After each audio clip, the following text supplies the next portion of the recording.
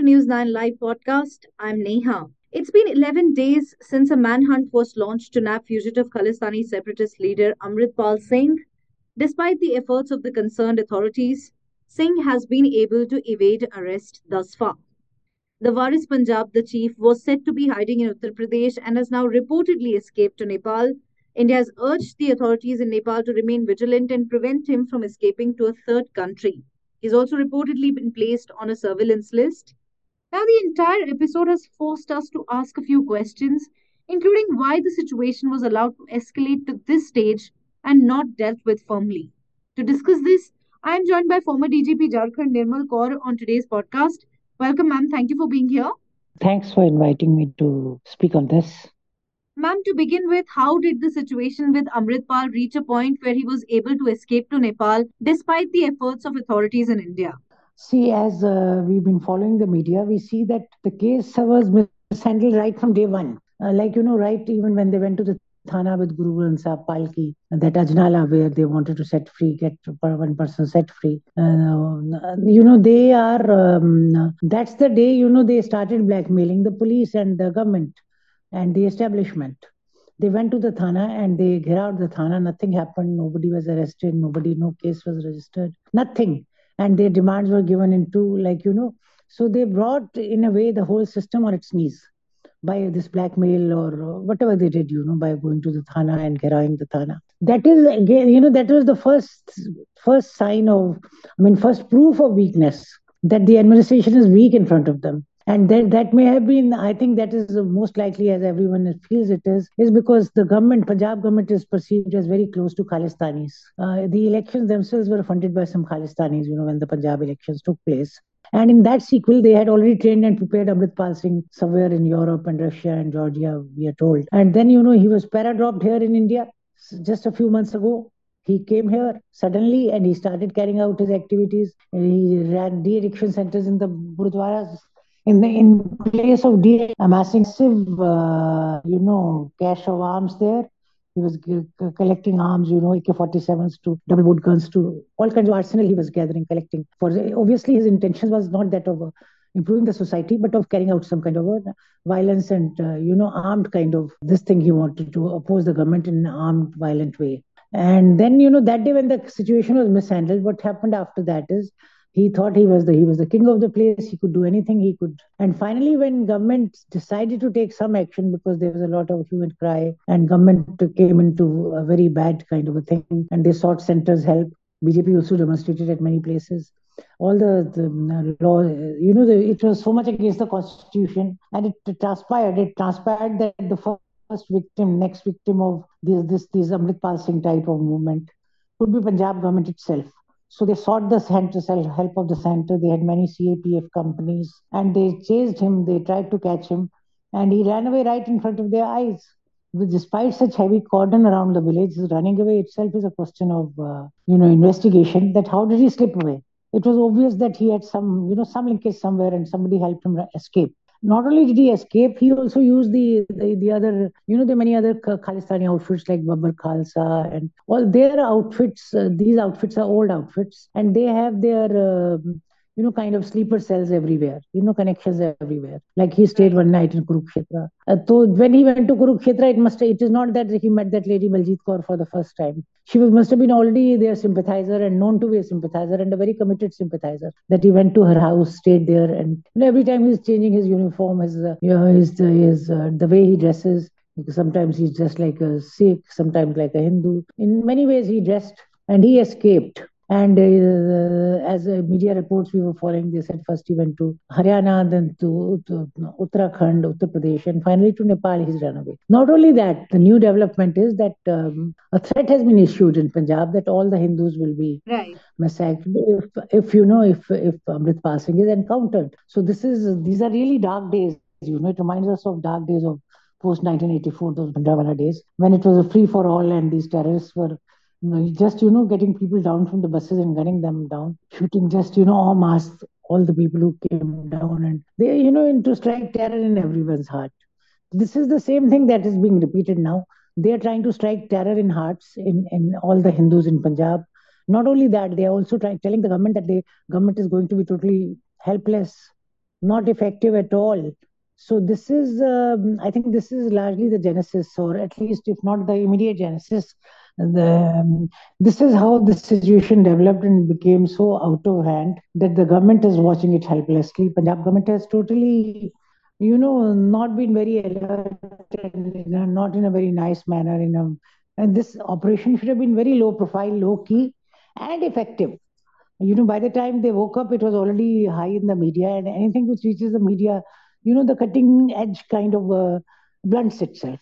Because then, and there's so many media eyes following you. There's trial by media, there's investigation by media, they are following you everywhere, your every small move. It kind of cuts down your powers, cuts down your efficiency. You spend so much time, warding off the public glare which is coming. It's that your real crime work, your real work of catching the criminal suffers. And here we are landed with this problem. But I don't think it is of that magnitude, in the sense that we still cannot get a winning hand. Government can win it if there's intentions are very, very serious. If they seriously want to have an upper hand, they can still win the situation All and right. get Amritpal and his likes into the prison. All right. Were Amritpal Singh's comments on Khalistan, his private militia, the Anandpur Khalsa Fauj, among other incidents, not good enough reasons to arrest him before March 18th? What do we make of this sudden urge to arrest Amritpal Singh? It was because I think the Punjab government feared president's rule. He was also called to the center and briefed. And also, it is like riding a tiger. You let loose a par, unleash a par, and you are the first victim. I think they realize that if it goes any further, they are going to be the first victims of it. And they acted in self defense in that sense, that they were pushed to a corner and they had to act. This is my take on this. All right. Ma'am, in the past few days, we've witnessed protests by Khalistani supporters across the globe. Does this sort of not dent India's image and expose our mishandling of the serious security See, situation? their kind of propaganda with the diaspora is a very bad thing. The diaspora, it is not the entire Sikh community. It is just, some people who are Khalistani sympathizers, and their propaganda is so high. Like we saw what they had did in UK, came and took away the Tiranga. But then the other diaspora, the rest of the diaspora went and they had a very, they hoisted the tricolor again, and they had a lot of patriotic song singing there and dancing there. So it countered it. But what I'm saying is that the diaspora, Khalistani support amongst diaspora is something which has to be handled. It has to be handled in the sense that people have to be properly briefed about the situation back home, not the propaganda that they carry, which is believed. Because their propaganda machinery is much stronger than the government propaganda. And we, as of now, as government, as establishment, the stand on Punjab and welfare of Punjab, which the government is really worried about, that is not communicated to the diaspora of Punjab origin. I think that is the cause this is happening.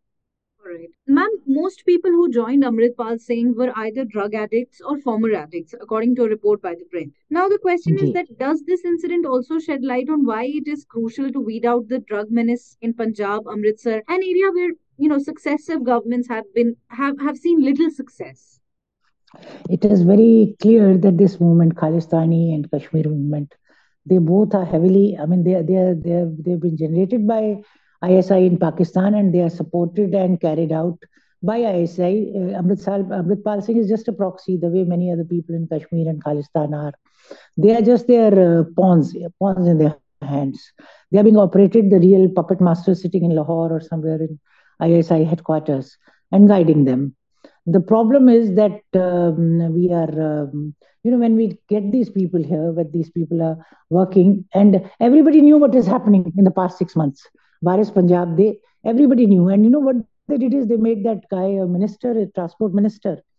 He was the gentleman who had gone to Lal Killa in that farmers' movement. Well, in fact, farmers' movement itself was a very worrying time. Right. That's why perhaps it was a worrying time in the sense that it had a lot of support from abroad.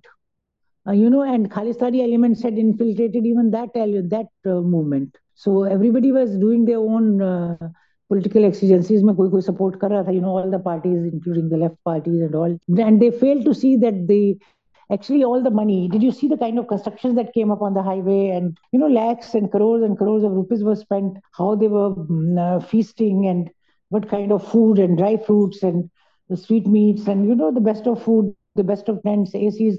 They were available for that 1 year plus time in which the Khalistan movement, sorry, the Kisan movement, the camps were laid out. So that is also the time. This is all, the Khalistan.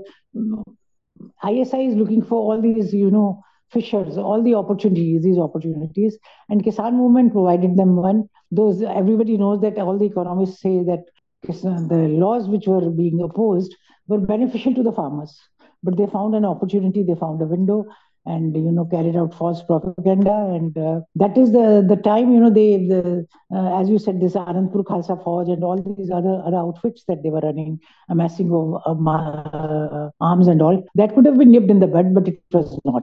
A long time ago, it should have been done. You're right there. All right. Your final thoughts on an argument which is being put forth. Why was no comparable action taken against those asking for a Hindu Rashtra?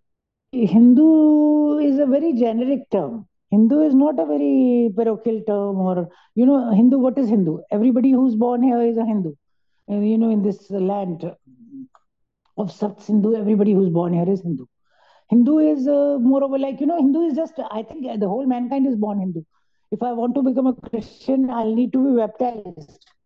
If I'm a Hindu, I don't need anything. I mean, everybody is born Hindu. So Hindu Rashtra is in a way, you can say, it's a very innate and very, that's the way things are. Hindu Rashtra is not an imposed concept. If you want to be a Muslim, again, there are certain things I have to do. If I, in Hindu Rashtra, you're given freedom to be yourself, whatever your natural self, whatever your thoughts are, whatever your own thinking is, whatever you have derived from the circumstances. So Hindu Rashtra is not a narrow concept. Hindu Rashtra thing is not even a violent kind of movement. It's not even asking for a particular way of life. No, Hinduism asks for nothing. You can do anything and you can be a Hindu. I mean, Right. you can be an Aztec, you are a Hindu. You can believe in Shiva, you are a Hindu. You can believe in Krishna, you are a Hindu. You can abuse Shiva and Krishna together, you can be a Hindu. You can be anything. There's no concept of blasphemy in Hindu Rashtra. There's nothing you can do wrong in Hindu Rashtra. You're just allowed to be yourself and arrive at your own conclusions. You can be agnostic, you can be an atheist, and you can still be a Hindu. So I think Hindu Rashtra is being not a narrow concept. It is not. It doesn't require the kind of thing which other parochial and narrow concepts which divide humanity, which are violent and lead to carnage, and kind of society, strife in the society. Hindu Rashtra is not a concept like that. So it doesn't. Your question that way is that Hindu Rashtra. It is not. It's nothing which divides the society. So it is a good concept to have. Right, ma'am. I'll wrap up on that note. Thank you, ma'am, for joining me. Thank you all for listening.